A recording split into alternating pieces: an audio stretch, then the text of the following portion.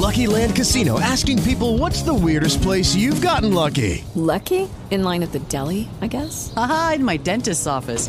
More than once, actually. Do I have to say? Yes, you do. In the car before my kids' PTA meeting. Really? Yes. Excuse me, what's the weirdest place you've gotten lucky? I never win and tell. Well, there you have it. You can get lucky anywhere, playing at LuckyLandSlots.com. Play for free right now. Are you feeling lucky? No purchase necessary. Void where prohibited by law. 18 plus. Terms and conditions apply. See website for details.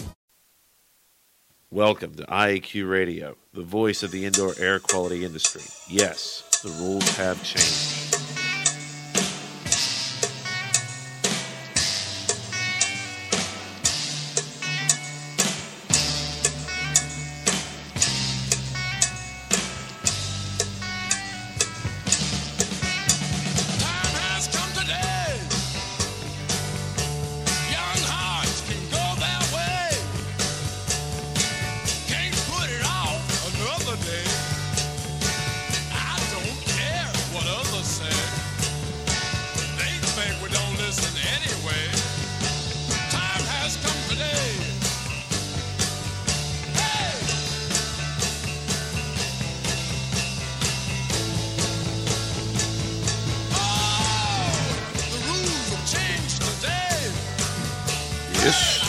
Have changed.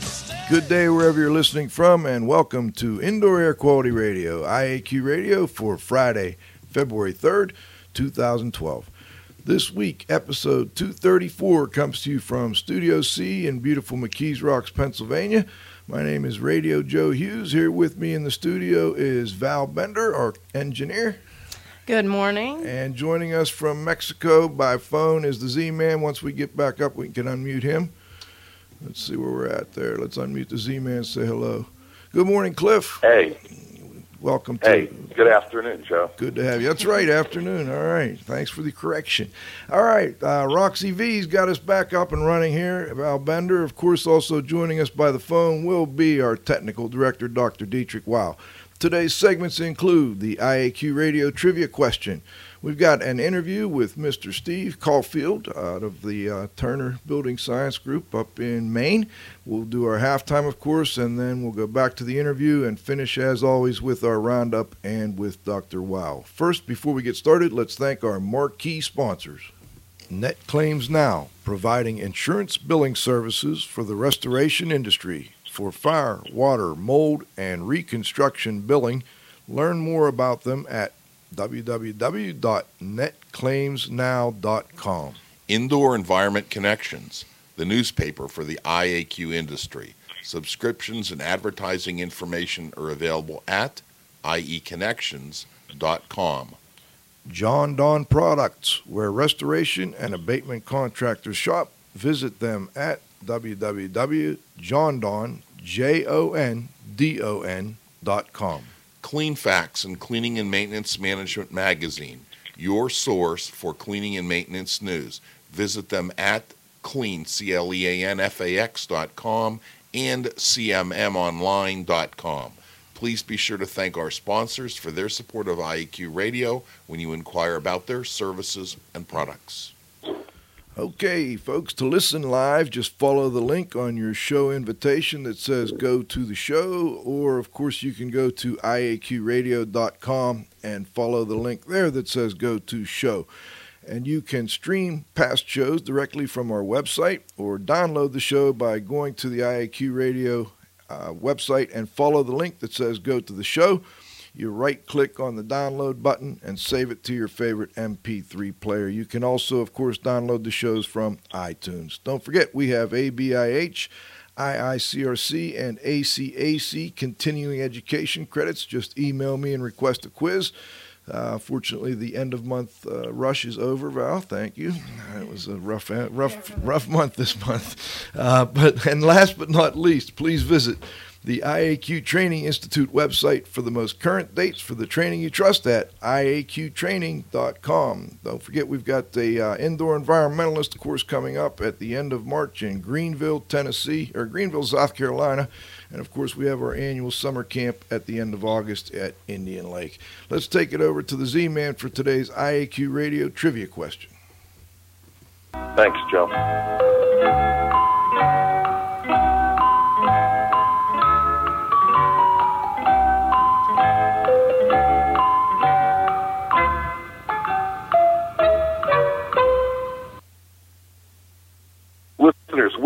characterized by outcompeting fellow IAQ radio listeners and being the first person to correctly answer the IAQ radio trivia question each week. Submitting your answer is easy. Email it to cslotnick@cs.com, or if you're listening to the show live via your computer, text in your answer. Congratulations.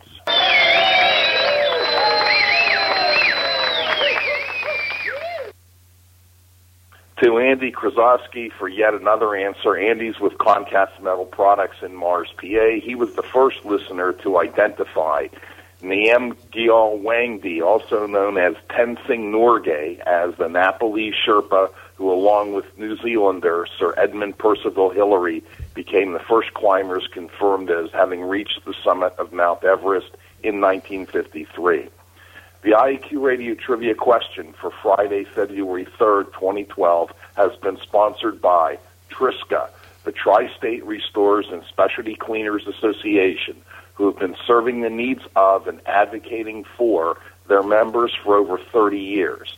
Triska is your link to industry training, certification, standards, and events. Now for this week's trivia question. What is the term for the mass rate of water vapor flow through 1 square foot of a material or construction of 1 grain per hour induced by a vapor pressure gradient between two surfaces of 1 inch of mercury, or in units that equal that flow? Back to you, Joe. Thank you, Cliff. Today's guest is Steve Caulfield, a professional engineer and certified industrial hygienist, also widely known and respected building science consultant and senior vice president with Turner Building Science and Design. Steve is skilled in the design and evaluation of HVAC systems and their relationship to complex indoor air quality problems. He has provided HVAC design and commissioning services for healthcare, educational, commercial, and numerous other facilities, and has conducted numerous indoor air quality evaluations for both new construction and existing buildings. Turner Building Science and Design is a professional team of engineers. The collective diagnostic and design experience of their staff includes the indoor air evaluation of over 20 million square feet of commercial, industrial, institutional, and educational space. Steve and the principal, Bill Turner, are both widely read contributors to industry publications like Indoor Environment Connections, and we are pleased to have him join us today as our guest. We've got some intro music for Steve. I found the leak in my building, and my soul has got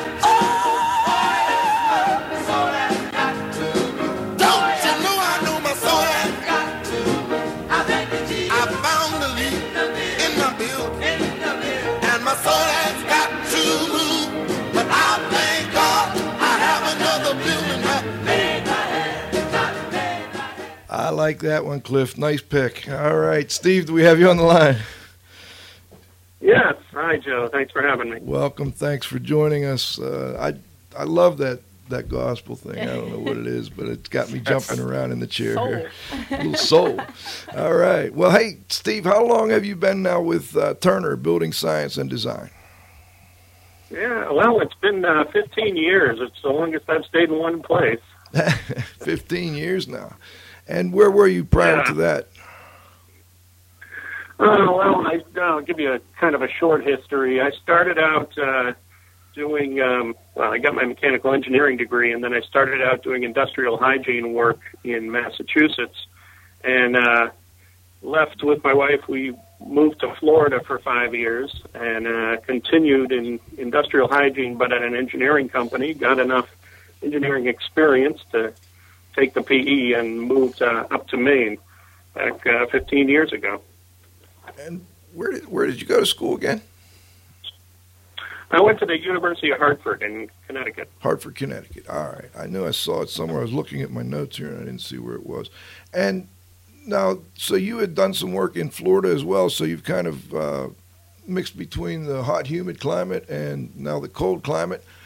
Does Turner go around the country quite a bit, or do you pretty much stay up in the Northeast? Well, we have done work all over the country. I personally have done some work in Kansas and North Carolina and Delaware. working for the Turner Group, but most of our work is in the 6 New England states. Okay, because we want to talk a lot today about building science issues, and I just wasn't sure because we hadn't been able to really touch base too much prior to the show. You're a busy man. Wanted to make sure we could go into some different climate issues here. But before we do, you also volunteer in some industry positions, and I'm curious, what is your position now? Are you still working with the Maine Indoor Air Quality? Is it the Indoor Air Quality Council? Yes, it is. Actually, I'm the president of the Maine Indoor Air Quality Council, which I like to say is mostly a ceremonial post because a lot of the work is done by our executive director. But I have been on the board of the Maine Indoor Air Quality Council since its inception in 1998. So it's been a long relationship, and really that's most of what I have time for, certainly now that I'm president of the organization, because there is a lot of work that goes into that. Did you say 1998 or 88? Oh, 98. 98, okay. Yeah. So you're looking at 14 years now. That particular group's been around. They are a respected group. They do a conference, I guess, every year, and as I understand it, the conference will be coming up here shortly. Can you tell us a little bit about the conference, when it is, where it is, and maybe give us a little overview of some of the presentations? Sure.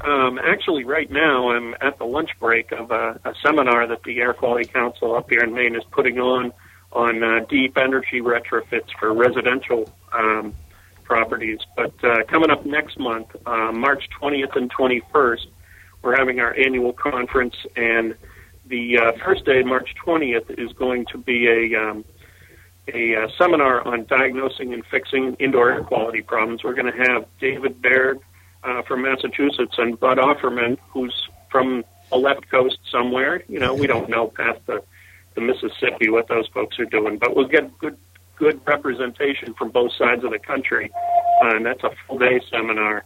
And then on the 21st, the actual conference, we have a keynote speaker, Dr. Eileen Story from, I guess I've known Eileen Story for a long time, so I got to get this right. I don't have it here. I believe she's with the CDC now. And she'll be doing a talk about the Institute of Medicine report on the effects of climate change and how that's going to affect the indoor environment. And then following that, we have a number of workshops and presentations by folks from all over the Northeast and here in Maine on diverse issues, anything doing with weatherization, indoor air quality, IEQ testing, building and systems design, energy efficiency, a whole host of items. We have a number of breakout sessions that last all day. And sounds like a great conference, and we look forward to, I don't know if I'll make it this year, but I'd love to make it down the road at some point in time. Anyway, Dr. Wow and myself and Cliff, we've all been doing training in the indoor environmental quality, disaster restoration world for many years now. And the IAQ Training Institute is a company that Cliff and I have, and we're redesigning our indoor environmentalist training program. It's the Indoor Air Quality Association approved program. We've got the approval to go ahead and redesign this course and make some changes I've wanted to see for a long time. One of the biggest changes is we're going to add a lot on building science issues, and we got some feedback there. How about, okay, maybe it's from your cell phone there, Steve. I don't know if you can. Are you close to any electrical equipment there? No, I'm not. Okay. We got a little background noise. We'll see. You know what? Try muting Cliff for a moment. Okay. Anyway. Let's see if that helps. Okay, so far so good. Now, I'm thinking about dividing the building science section and actually the whole course into 3 levels: an awareness level, an intermediate level, and an advanced level. And prior to the show, I had asked you to, kind of give me your feedback on what subjects should go into those different levels. And one of the things that you came back with was that on the awareness level, they need to understand the forms of moisture. So you have liquid water, ice, water vapor, or humidity. Can you talk a little bit about why that's so important for them to understand on the awareness level? Well, because I think on an awareness level, so many people are dealing with, if that's the level of course that they're taking, they're dealing with things that they're seeing out in the field. And they're not necessarily the ones who are doing diagnostics and trying to find the source of anything. But they're the ones who are seeing, stains on the ceiling or mold growing on the wall. And to get an understanding basically with how, some of the biggest misconceptions can be the difference between, water that's coming in from outside and water that's just condensing from inside. So understanding that water moves in different ways, and it can move through the building as vapor, but it can also leak in from roof leaks or pipe leaks and things like that, is just a basic concept that I think people need to understand. And you also mentioned that, and you kind of went into it a little bit here, the concepts of pressures as driving forces moving air through buildings. Can you elaborate on that a little bit? Sure. The problems that people face in dealing with indoor air quality issues in a building don't necessarily always originate within the space where the effects are. So understanding that buildings, certainly commercial buildings, institutional buildings, are large, complex systems where air moves in ways that, some ways we know and intend, but a lot of times the air is moving in ways that we don't intend, through holes in the building and pressure differences and things like that. So just getting those basic concepts to someone who's taking a course at the awareness level, I think, is important. All right, we brought Cliff back on, and Cliff, I don't think it was your phone with the background, but we'll take care of that in editing. Cliff, I wanted to know, do you have anything you'd like to add with respect to that level, the awareness level, or anything we've talked about so far? No, Joe. I think we can, kind of move on to intermediate if you want. Okay, great. Well, let's go to the intermediate level, and at that level, we again corresponded, and you said that those people need to have a better understanding of moisture damage causes such as wind-driven rain, condensation, and leaks, and then additional understanding of air pressure, including temperature-driven stack effect, etc.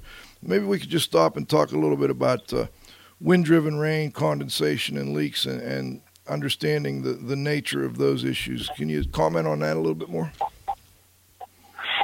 Yeah, well, when you get a wind-driven rain, a lot of things can happen around the exterior of the building that don't happen under other conditions.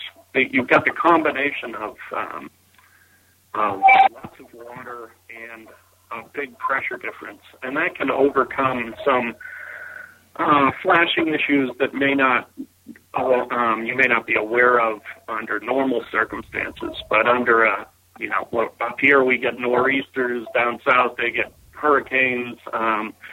When those high wind events happen, they can cause leaks in ways that don't normally happen.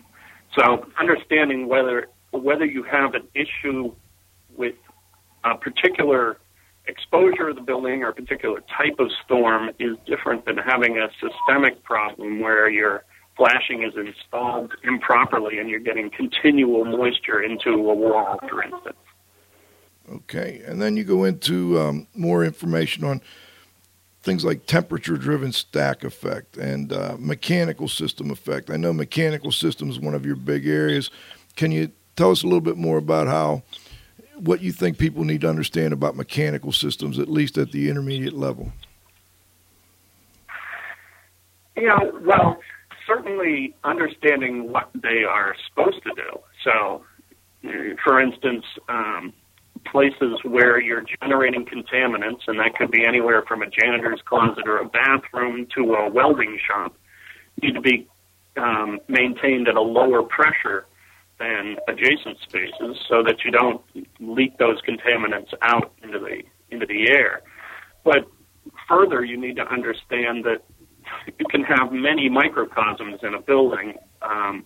We've done work in very complex buildings where they have multiple systems that are trying to maintain different pressures. So, for instance, like a vocational school, where they may have instructional space next to lab space, and the lab space could be anything from auto technology to nail salon.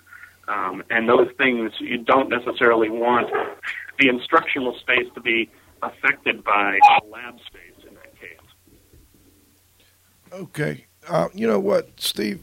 I hate to. I'm wondering if could you call back in? We're getting a lot of feedback on the phone. I'm thinking maybe you got a bad connection there, and if you just call that number back in, I'll keep things rolling here for a moment with Cliff, and that might clear up some of the background noise we're getting. What do you think, Val? Yeah. Can we give that a try, Steve? Sure. Okay, great. Thank you. All right, Cliff, let's bring you on for a moment. Z-Man. Okay, Joe. We're talking, awareness level and intermediate level. And, a lot of the guys that you've done training with in the past, especially the disaster restoration crowd, they're contractors. They do understand a lot about the building itself. But I'm wondering, what are your thoughts with respect to, at the awareness level at least, what do these guys need to, what do we need to, what kind of information do we need to get these guys to help them kind of communicate better with the Steve Caulfields of the world, for instance? Well, I think the one thing what I'd like to do, Joe, is answer it more on the intermediate level, because I think that he brought up really an outstanding point. One of the things that happens is that restoration contractors sometimes work in different parts of the country. They're kind of like gypsies. They kind of follow where the work is. And you may have someone who's, from the Midwest and not necessarily familiar with nor'easters and the effects of them, and not necessarily familiar with hurricanes. And, they'll go down into an area like North Carolina or Florida, and they're not familiar with the effects of this combination of wind-driven rain and pressure, overcoming flashing and overcoming, other building issues, and causing, you get these abnormal leaks in abnormal places. And I think that's something really, really important. Moisture in the building envelope that these people would not see on a normal not see in their normal work pattern. It's one of those things where it's kind of out of sight, out of mind, and I think that was just a really, really important point. And I think you're going to need, to utilize meters that are capable of, have non-destructive readings, and they're probably going to use infrared cameras and other types of technologies in order to diagnose these problems that might not be necessary back at home. Okay. And Steve, I think we have you back, and I just wanted to kind of fill you in while you were gone. Cliff talked a little bit about the fact that you pointed out that, different areas of the country have different issues. We asked him specifically about restoration contractors, and he said that was a great point for them because they do travel around the country. Now, another point I'd like to bring up with respect to people traveling around the country, I think many of our listeners are familiar with the fact that we have either cold environments or mixed humid environments or hot humid environments or hot dry environments. But one of the other things I'd like to mention is the difference between the foundation or the base of the building. A lot of times in the north here we'll get basements. In the middle area of the country, in the North Carolina, South Carolina, we'll get a lot more crawl space type construction. And then in the hot humid climates, you're going to get slab construction, and oftentimes in the hot, dry climates as well. Steve, what other regional differences would you like to point out for people when they are trying to deal with these projects where they're not necessarily in their own area? Yeah, well, one of the obvious big ones is the fact that in some climates, the driving force for moisture is from the outside in, and in others, the driving force is from the inside out, and makes a big difference on where you're going to see that moisture in the building envelope, and also how you deal with it. Where's your first moisture control surface, if you will? You know, by the way, the sound is so much better. Val and I just breathed a big sigh of relief. Thanks for calling back in, Steve. Well, I'm closer to an exterior wall, so hopefully that helps. Great. Now, you also mentioned the wind forces on the exterior of a building, and you mentioned that a few times, and it sounds like that's an issue that you run into quite a bit. Can you elaborate a little bit on what type of problems you've seen, for instance, maybe give an example, because of the wind pressure on the side of a building? Well, it can cause different types of problems. I mean, the first off, when we were talking about wind-driven rain, I mean, it can push water up hills. So all of a sudden there's something where water isn't following gravity. It's being pushed by, air pressure to go against gravity. But, one of the big things that we run into up here in the, great frozen north is that people are burning a lot of fuel for heat, and they don't necessarily understand what happens when their exhaust from this fuel source goes outside the building and what effects the wind has on maybe re-entraining that exhaust back into the building. So how the wind causes airflow to curl around buildings and cause eddies and things like that. Sometimes that's a big issue as well.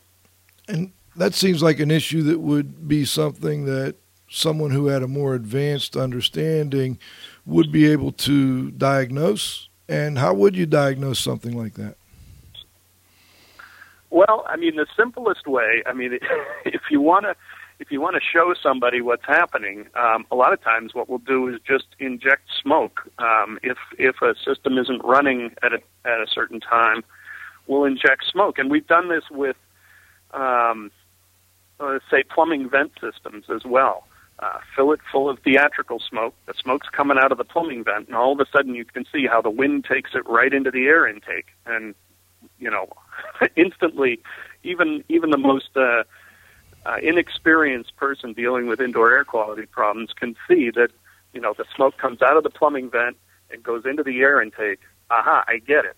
But if you're just trying to show them diagrammatically that, this could happen, it's not as powerful a tool. More advanced uses might be to use some kind of tracer gas. You might use carbon dioxide or sulfur hexafluoride to do something like that. But whenever possible, to convince a client, it's better to use something they can see. Put out the smoke and mirrors, huh? Get it? Yeah, well, literally. Well, listen, we've got a text question here, Steve. I think it ties in nicely. Indoor air quality. It's the smell that counts. Often a big moisture issue is missed.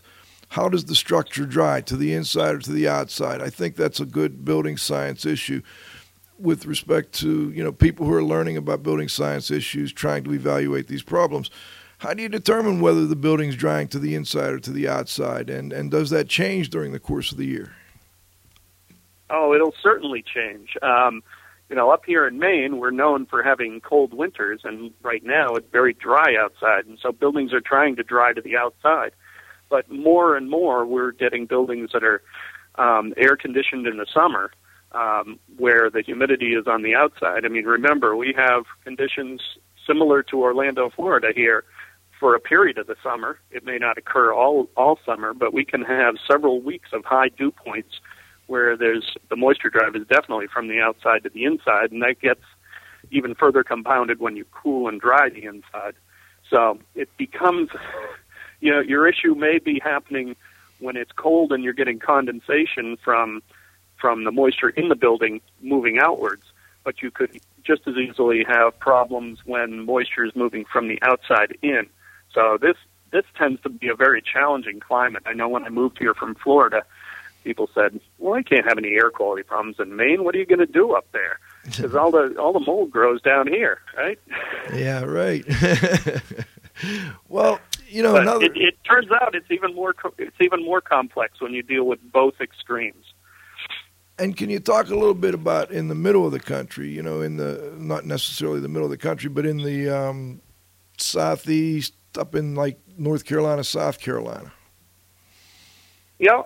Well, I remember we were doing work at a school in North Carolina, and one of the things we were looking for or trying to prove was that stack effect was bringing contaminants from the crawl space up into the occupied space.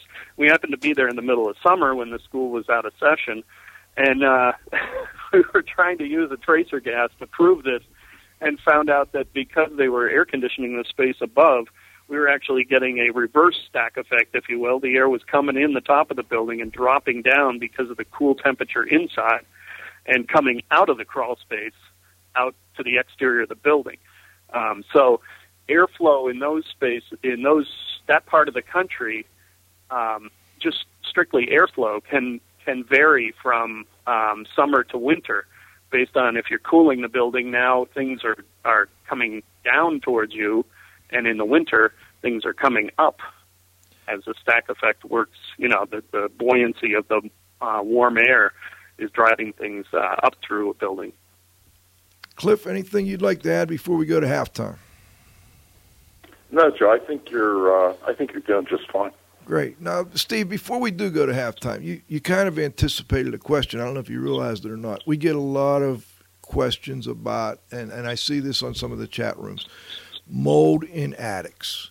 And is it really a concern for people? Well, you know, you got a little mold in your attic, or a lot of mold in your attic, let's say. And, you know, I remember Mike McGinnis was on the show not long ago, and Mike's always been big on the 4 Ps, you know, people, pollutant, pathway, pressure. You kind of answered my question, but I'd like you to go into a little more detail. When can the mold in the attic be a problem for residential, let's say, properties? Well, certainly anytime you've got an air handling system that, you know, say you've got a return duct that passes through the attic, or you've got the air handler itself in the attic, then you've got a definite, you know, pressure-induced pathway there where you're sucking air from the attic that's going to be distributed to the space. But as I said, I think what you're alluding to is what I talked about in North Carolina, where the airflow was actually going from the attic down. Then you have a pathway where that pollutant can get to people, and that's you know, that's in most situations you wouldn't think of that as normal airflow, but with given enough openings at the top and bottom of a building and the right pressure, the right temperature difference, you can certainly drive cool air down through a building, and it's going to be made up from at the top when you're air conditioning. And is that more likely in the climates you talked about, the mixed humid, as opposed to the very cold climates? Well, I haven't done any work in a climate where it's cold all the time, and I guess that would be pretty far north. So, you know, it's not going to happen in a place where you're not actively conditioning the air and trying to fight that normal stratification where the temperature is going to drive the air upwards. But I'd say any place you're doing mechanical cooling, you're effectively, you know, causing the conditions are right that the airflow could be moving downward in a building rather than up. So the potential is there. All right, Steve, we appreciate your candor, and we appreciate you joining us. We're going to stop, thank our sponsors, and then we'll be right back.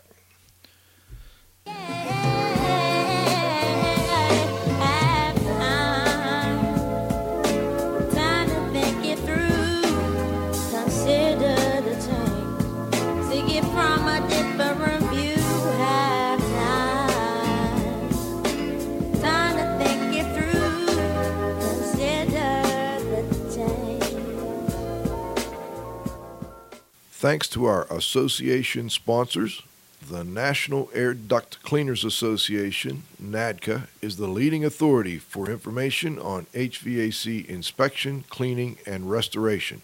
Visit NADCA at www.nadca.com. The Indoor Air Quality Association, IAQA, a nonprofit multidisciplinary organization dedicated to promoting the exchange of indoor environmental information through education and research. Visit them at www.iaqa.org. And thanks to our advertisers, Gray Wolf Sensing Solutions, who use advanced sensor software technology and embedded computers to provide superior environmental test instrumentation. Visit them at wolfsense.com. Legends Environmental Insurance Services, the experts in insurance for environmental consultants and contractors for over 20 years. Learn about them at legends-enviro.com. And, of course, our marquee sponsors. Net Claims Now, providing insurance billing services for the restoration industry for fire, water, mold, and reconstruction billing. Learn more about them at www.netclaimsnow.com. Indoor Environment Connections, the newspaper for the IAQ industry. Subscriptions and advertising information are available at ieconnections.com. John Don Products, where restoration and abatement contractors shop. Visit them at www.jondon.com.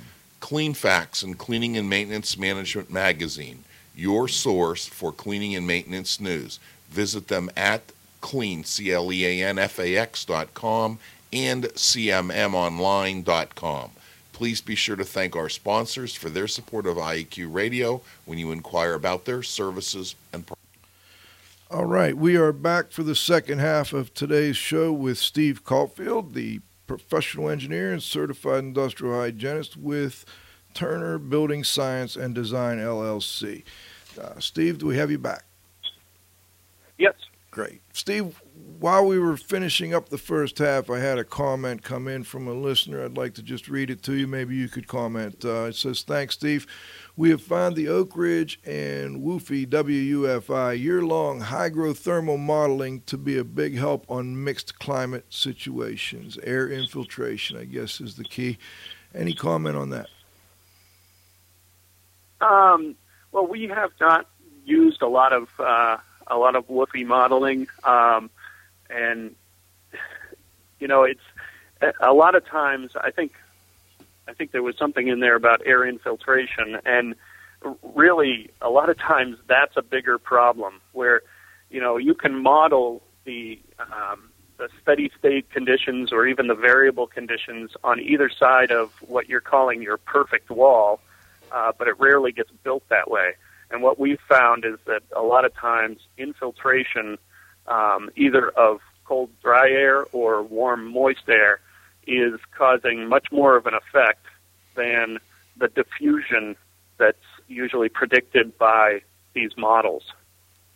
I see. And that's, I think that's an important point at the intermediate level, that you will get a lot more moisture and other, I guess, contaminants carried along with air through where you have actual gaps for air to penetrate as opposed to diffusion through the building materials. And I think that's an important thing at the intermediate level for people to understand. Now, let's move on to the advanced level and talk a little bit more about, what your thoughts are with respect to what advanced level building science people are doing. And when you emailed back to me, you had under the advanced level, learning how to disassemble building components to determine moisture infiltration locations. I thought that was a fascinating one because, my son's a big carpenter and builder, and he loves that type of, that type of talk, I guess. So can you tell us a little bit more about what your thoughts are on that? Yeah, well, sometimes the only way to figure out what's really happening is to do some kind of test where you can recreate a leakage situation.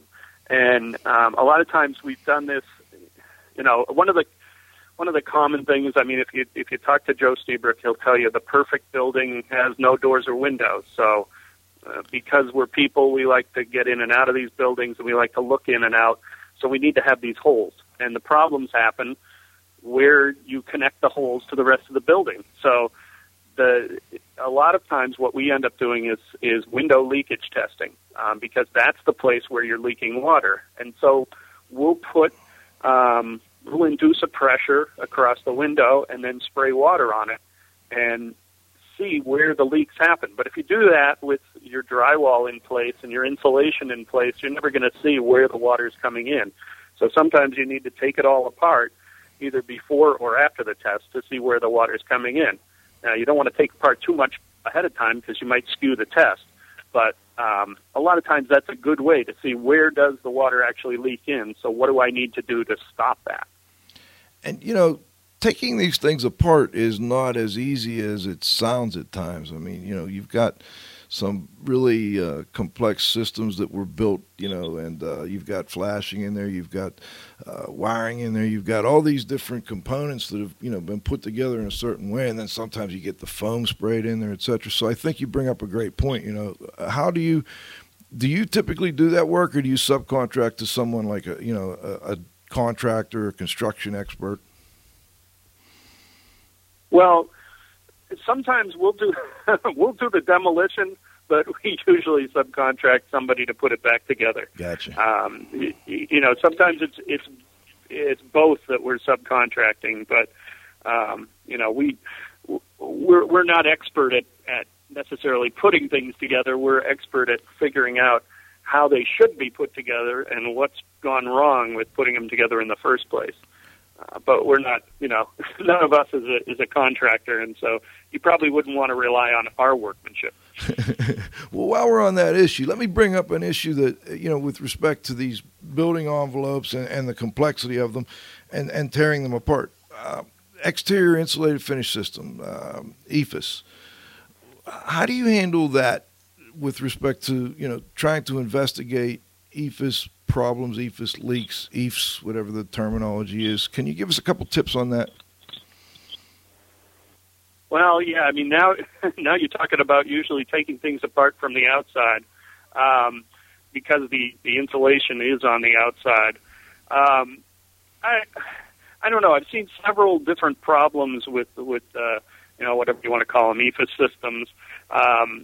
You know, depending on their vintage of construction. You know, now they're generally installed with a little ventilation space behind them to allow water to drain out. In the old days, if it was installed directly on a wall and you've got cracks in the exterior finish, then you could have moisture problems right there. But now we see a lot more problems with flashing, like you would with any other cladding system. If the flashing isn't done right, then it's going to leak, just like brick or some other siding.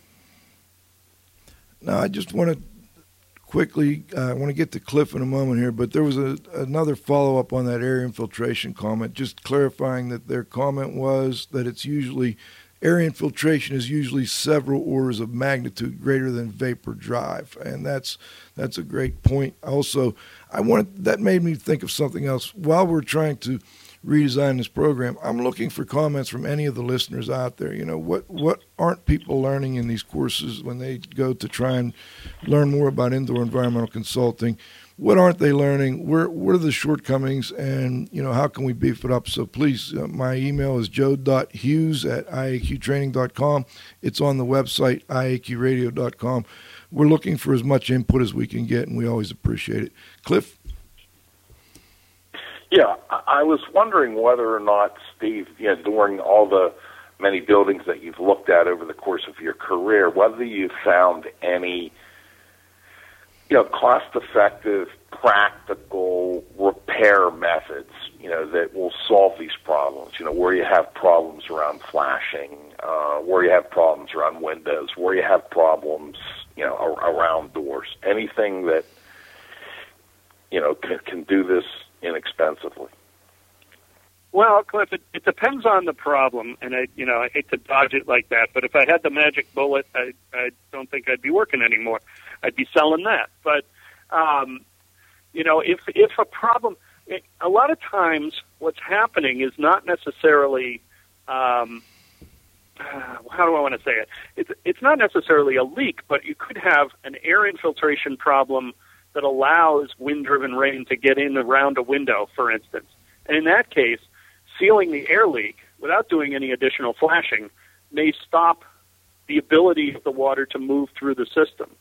But there have been numerous cases where we've had to do, the complete disassembly. Take the window out and reflash it, flash the jambs, the sill, and the head, keep all the water out, and make sure it drains to the outside. Because a lot of construction, frankly, just was not built right. Either the flashing goes halfway through the wall, which allows, water to drain past it. It was installed over the building paper, for instance, so that water runs down behind the flashing rather than having something lap over the top of the flashing. Or it was just discontinuous. They didn't overlap it. They butted it and relied on some sealant at the butt joint to keep the water from going in. So, there's just too many numerous problems that I've seen to say that one solution solves it. But where we can use a solution where it doesn't involve taking every opening apart and repairing it, certainly we try to do that. Thank you. Let me see what you think about my simple solution for some problems, Steve. Don't add air conditioning to buildings. It seems I run into this where I live. I live at a little area around the lake in the mountains of Pennsylvania, and their building is fine, their residence is fine, and then the minute they try and add air conditioning to it, they cause all kinds of, they wreak havoc on these buildings. Do you run into that much? Oh yeah, it changes the conditions inside the building, but you can't look at indoor air quality holistically and say that comfort isn't at least a small leg on that. In a lot of cases, we need to keep people comfortable, and certainly for the southern half of the country, we're going to need to deal with some air conditioning. But I think the bigger problem is buildings need to be designed so that they can accept air conditioning. It becomes a bigger problem when you're adding air conditioning to an existing building that wasn't intended to have it. Then when you make when you change those moisture flows and you change where condensing surfaces are, you can create problems condensing water out of the air. Yeah, that's the problem we have is, it seems like it's getting warmer every year, and, you're seeing it in Maine as well. They add air conditioning to these existing residential properties typically, and a lot of them have crawl spaces, and they never had a problem before in their crawl space, but now they've added air conditioning, and voila, we've got a problem in the crawl space. If you do add these types of systems to your building, you've got to think of it holistically and recognize what kind of problems you could be creating when you do. And if I can just go back to that building in North Carolina, the air that was coming out of the exterior vents on the crawl space had to be, 68 degrees. So, when you add air conditioning to a building that's relatively leaky over a crawl space, you're effectively changing the conditions in that crawl space, and you may be creating condensing surfaces for when the 95 degree humid air hits that cold surface. It could be causing condensation, which could cause a problem in your crawl space that you never had before. Yeah. Now let me go. You had a couple more advanced level suggestions here. One was more information on things like using infrared cameras, moisture meters, tracer gas, pressure measurements for air pressure. I wonder if you could comment on infrared cameras for us. Are you using them frequently now, and how has that changed the way you do your work?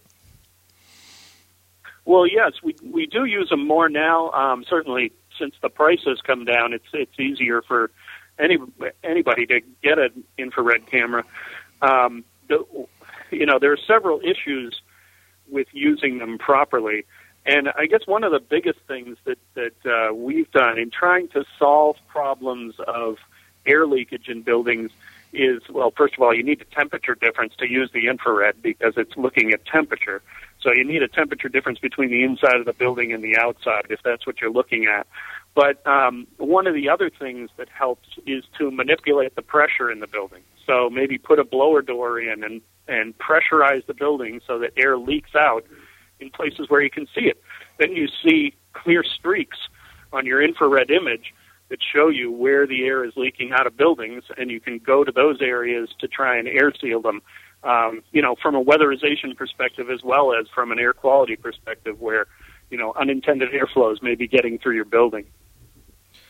Could you comment on moisture meters and any advancements you've seen in moisture meter technology, if you have seen any, and maybe give listeners a tip for the issues that are, good or bad about tips for how to use their moisture meter?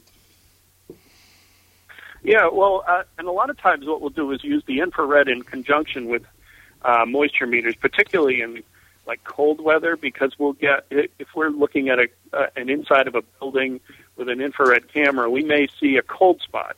And that could either be a lack of insulation, it could be a wet spot, or it could just be an air leak. So in that case, we would use a moisture meter to verify whether that area is actually moist. And we've used, numerous types of these. We've got contact meters, electronic type, what do I want to say, like magnetic meters or pin type meters that just measure conductance. All of them have their pluses and minuses. One of the things that we've been doing recently is looking a lot more closely at concrete moisture levels, and realizing that, the standard calcium silicate moisture test, where you're testing the floor moisture content before you put down, say, floor tile. The way that test is conducted may miss some of the moisture in floors. So we've been more so looking at doing deep humidity tests using moisture meters, so putting a probe down into the concrete and testing it that way, as well as using like some of the commercially available contact concrete moisture meters to verify what's going on. And having a knowledge of a number of different technologies helps you to understand what may be causing different readings under different circumstances. I'm glad you bring up the concrete issue. You kind of read my mind on that. That's an important issue for our listeners. Before we go to our roundup, I wanted to give you an opportunity, if you would, to give us an example of a current or past project where any of these things we talked about before, or even something new, was a problem, and what your solution was. And then I'd like to go to the roundup and get Dr. Wow in here and Cliff. Okay. Well, and I've had a couple of projects with this general problem, and I'll state the general problem is that we get called to look at a building because they think they have a moisture problem, so they think they have a mold problem. And the evidence of that is a lot of historic pipe leaks and some wet ceiling tiles, and maybe even the windows leak, occasionally during storms. And, in a couple of these cases, we've found that actually that was a small part of what the entire indoor air quality issue was in the building. And one of these cases, it turned out that they had issues with a boiler plant that had initially been on an exterior wall that was moved to the interior of the building. They built an addition. Were supplying air for combustion and supplying too much, so they were pressurizing the boiler room and sending soot throughout the building. Okay, so that was one contaminant. In addition, they had a heat pump system where all the condensate drains were connected to each other, and periodically during the year, some of the condensate drains would dry out, and some of them were under positive pressure and some were under negative pressure. And so we again injected some smoke into the condensate drain system and saw how all these things were interconnected, and smoke was coming out all over the building. And we realized, if we've got stuff growing in the condensate drain system, and it's, air is moving through that condensate drain system and going into these air handling systems, then all that stuff that's growing in there is being distributed throughout the building. So even though they had a biological problem, it wasn't necessarily related to the leaks and the water intrusion that they could see.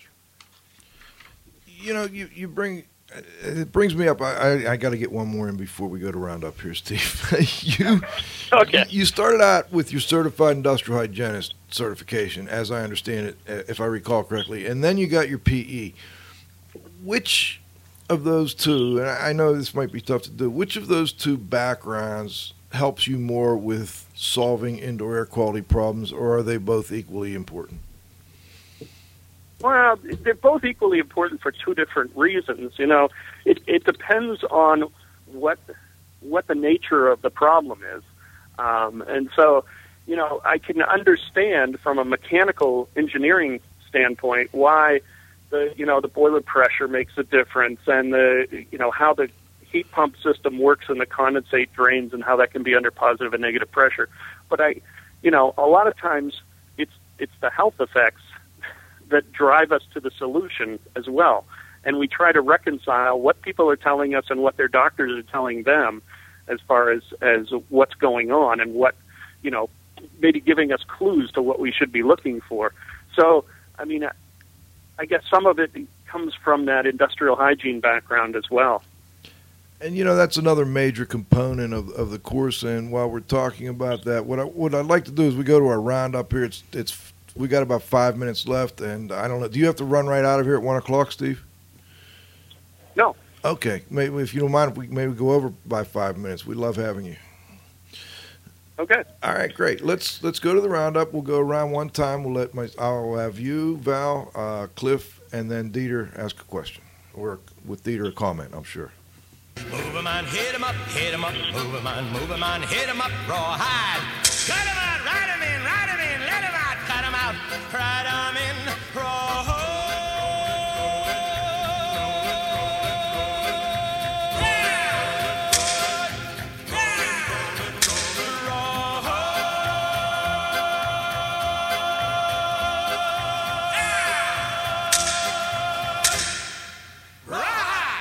All right. Let's, Cliff, I wanted to make sure if you'd like to go first, let's get you on. If not, I'll have Val. Val has one. Actually, I have two. One is a comment that, kudos to Steve for using smoke. I think that, people can't deny what they can see. So I just wanted to get that in. But I'd like to know your opinion of just green buildings in general, Steve. Okay, well, generally, I would say that green building is a good idea. But, some of the implementation has not been exactly what we expected. So, it's kind of like anything that's called green. There are varying degrees of green, that almost anybody can call anything green. But I'm all for anything that uses less energy and provides better air quality. That's for sure. But there are a lot of buildings I've seen out there that claim to be green construction that are just, not necessarily the best use of energy or the best air quality is being provided. And, I'm biased in that sense. But, I'd much rather see those two hit in my version of a green building. Fair enough. Val? Yeah, Steve, what do you think is an emerging issue in building science or IEQ that our listeners should be aware of? Well, I guess, I'd have to say I don't know if it's an emerging issue, but over the years, we touched on this before, the whole idea of infiltration and air movement through buildings. And I think people have been harping on for a long time, from the energy efficiency perspective, they've been harping on R value, and not necessarily understanding how little effect that has if you're actually bypassing the insulation with a lot of air movement. So I think, that as I see things going more towards energy saving and weatherization, that I'd like to see more, I do see more people understanding the fact that air movement, around and behind all of that insulation may be a cause for both their energy use, excess energy use over what they predicted, as well as, potential air quality problems.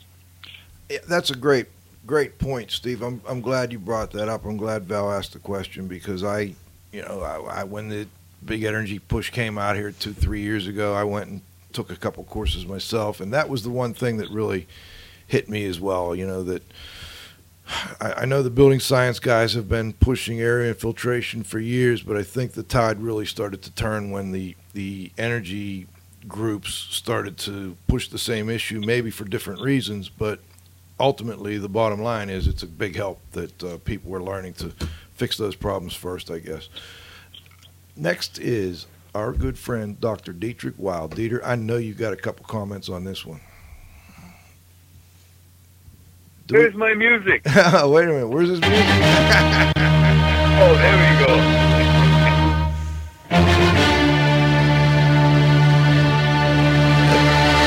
My fault, Dieter. I jumped the gun. Okay, now I woke up. That's all right. I didn't listen to any. No, I think we touched on a bunch of very, very important, interesting, and not well understood problems. The one thing, and I have to throw that one in with a tongue-in-cheek, isn't it wonderful with our modern technology that the phones don't work nicely anymore? I have an old black one with, what is that called? Is that a rotary dial? Yes, sir. Absolutely. Yeah, the rotary dial. That damn thing fell down 100 times, and it worked perfectly. And a wire to the wall. Huh? The other thing that really bothers me, and Steve pointed that out perfectly, why the hell don't we learn how to do flashing on windows? Is that a science where you have to have 3 PhDs before you do it? I hear you there. It's not easy. Well, I mean, if you want the short answer, I've looked at a bunch of old buildings, and old maybe 100 years old, and when we can actually find the blueprints for those drawings, an entire 7-story building was built using 7 drawings, and they never had a flashing problem.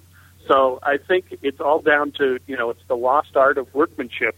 They didn't do 27 details of the flashing for those buildings. They just did something simple, and the guys who were building it knew how to do it. And, I mean, if you look at a building that's been around for several hundred years, obviously it probably didn't have a lot of flashing issues, or it wouldn't have lasted that long. Yeah. I walked in many of those in Europe, and I want to say something, but I'm not going to say it. There's something to do about the education of craftsmen in the United States. Oh, it's a shame, Dieter. But I mean, my son's worked for a builder for years, and he knows how to flash windows, but they don't let him do it that way. Or they didn't. He's working with me now, but yeah, they didn't let him, and he tried like heck to get them to change their ways, but they just there's production building. You've got to get it out. You've got to make the money on it. Your margins are very tight, and it just gets skipped, unfortunately. Yeah, the other thing is, and we talked about it, Joe mentioned it, Steve mentioned it, very nice, that EPIS, that, all Holiday Inns are built with that or surrounded by that today, and they don't know how the hell to do it. It's another one like with the flashing. Joe knows Danny. Danny and I were in Germany, and we looked around how they use EPIS. Now, when they use EPIS on the outside of a building, be it commercial or residential, they have at least 2 feet of brick from the level up. From the dirt level, from whatever you call that. Yeah, street level up. Yep. So you can't run into it with your lawnmower. It makes a hell of a lot of sense. And I said, look at this. And they have drainage. A couple of people probably watched me and Danny and said, what the hell are these dummies doing over there? looking at this thing. Oh, yeah. And what the hell do they get out of it? Well, we learned a lot from it. What else did I see that I wrote down? Peter, I got a quick comment from a the listener. ventilation of attics and crawl spaces. And I have a theory, which I said, and Joe knows that, at least 5 years ago. Today we run our cars with super-duper computers, and it is miraculous to me that they don't break down more often, like my computer did the other day. Can't we put a temperature, humidity, and, if we like, a dew-point meter in there, and have ventilation when we want it and turn it off when we don't need it? In fact, when it works backwards against us. And I think for a couple of bucks we can do that in a crawl space and in an attic. And the other thing that I have to throw in when Joe mentioned, please, anybody who listens, comment. We like comments from listeners. Yeah. If we screw up, we want to know about it. If we do something well, we want to know about it. Dieter, I got one here. And I think it's a good point. You actually started to bring it up. You said, old buildings store so much water, it's not fair to compare. I think that's a great comment, these big stone buildings. And he also, this is good for you too, remember the Europeans invented EIFS and we screwed it up. So I think that's an interesting comment too. Somebody make quotas on that one. Are you two communicating behind? I didn't know. Okay. Anything else, Dieter? Yeah. I just want to remind everybody that we have at the end of August, we have our 3 or 4 or 5 courses which we are teaching in Pennsylvania, near Somerset, and it's 5 days, right? Correct. It's Monday, Tuesday, Wednesday, Thursday, Friday. Yep. Yes. And you guys can look that one up on the web page over here. And what do we have on Saturday? Joe, tell everybody. The golf outing, Dieter, of course. The golf outing, of course. You're driving the beer truck, right? That costs, $35 or something like that for 18 holes? Great deal.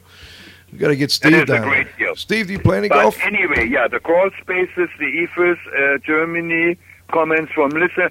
Oh, I forgot. Congratulations, Andy. I worked with Andy 2 weeks ago, and he's a great guy, and he beat us again, and I think I know the answer for today's trivia question. Yep. Yeah. Did we get a good answer so far? No, I don't have one Not yet. I don't see one yet. You have one? No. Not yet. You can answer it. We'll send you a prize. Well, I need another hat. No, it has something to do with ASTM to measure perm, but that is all right.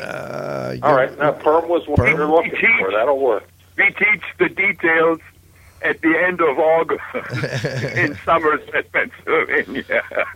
Peter, thanks as always. Thank you very much. I enjoyed your presentation and your comments and the hits below the belt and above the belt of where we did right and where we did wrong. I can talk tons about ventilation issues and so on, which is one of my favorite subjects. But maybe we see you in August on Indian Lake. Okay, we'll see about that. Love to get you there, Steve. Hey, terrific. I liked it. And like I always say, amazingly, I always learn something when I listen to this show. Every week, Dieter. Well, Steve, before we go, is there anything that you'd like to add? Anything we missed? Any final comment? No, I think we touched on just about everything. I think I did realize that when they talked about infiltration, I think the other thing that goes hand in hand with that is when we're tightening up these buildings to stop this infiltration that maybe is causing us some problems. We may get to a point, and in many buildings, where we make it so tight that now we have to add some kind of controlled ventilation. So I don't think that should be missed either. In the whole weatherization and sealing industry, to make sure that some form of ventilation is added.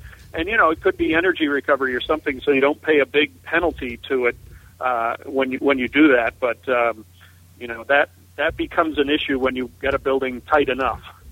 It was a build it tight and ventilate it right, as our Canadian friends like to say. All right. Well, Steve, thank you so much. We really appreciate having you on. And one more time for listeners, when's that Maine Indoor Air Quality Council Conference? Sometime in March again? That's March 20th and 21st. March 2021. Are you speaking there too? Or?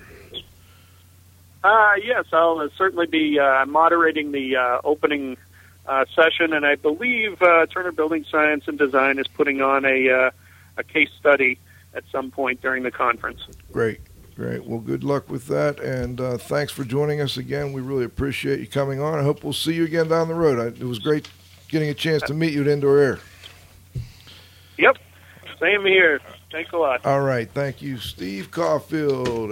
Great Turner Building Science and Design. I want to really appreciate having him join us this week on IAQ Radio. I want to thank the Z-Man for calling in from Mexico. Hey, how's the weather in Mexico? My pleasure, Joe. All right, great. Always a pleasure. And by the way, Shane brought the bagels, so he held up the tradition. I told him to. Yeah, he did a great job.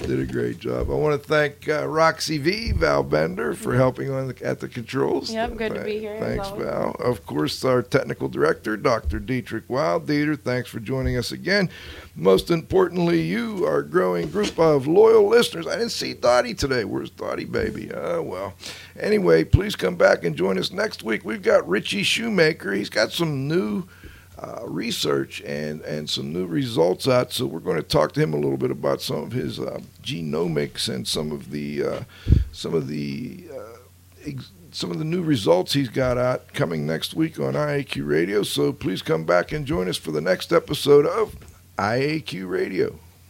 We're on an open bed truck on the highway. Rain is coming down and we're on the run. Think I can feel the breath in your body. We gotta keep on running till we see the sun.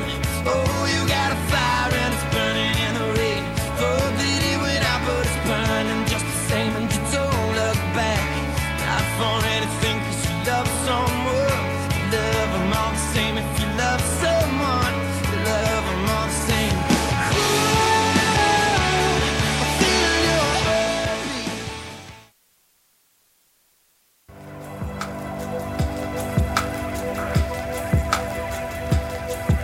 This has been another IAQ Radio production.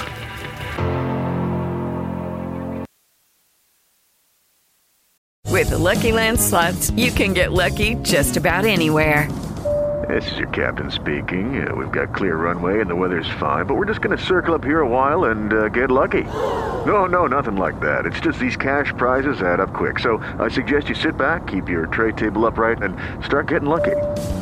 Play for free at LuckyLandSlots.com. Are you feeling lucky? No purchase necessary. Void where prohibited by law. 18+ terms and conditions apply. See website for details.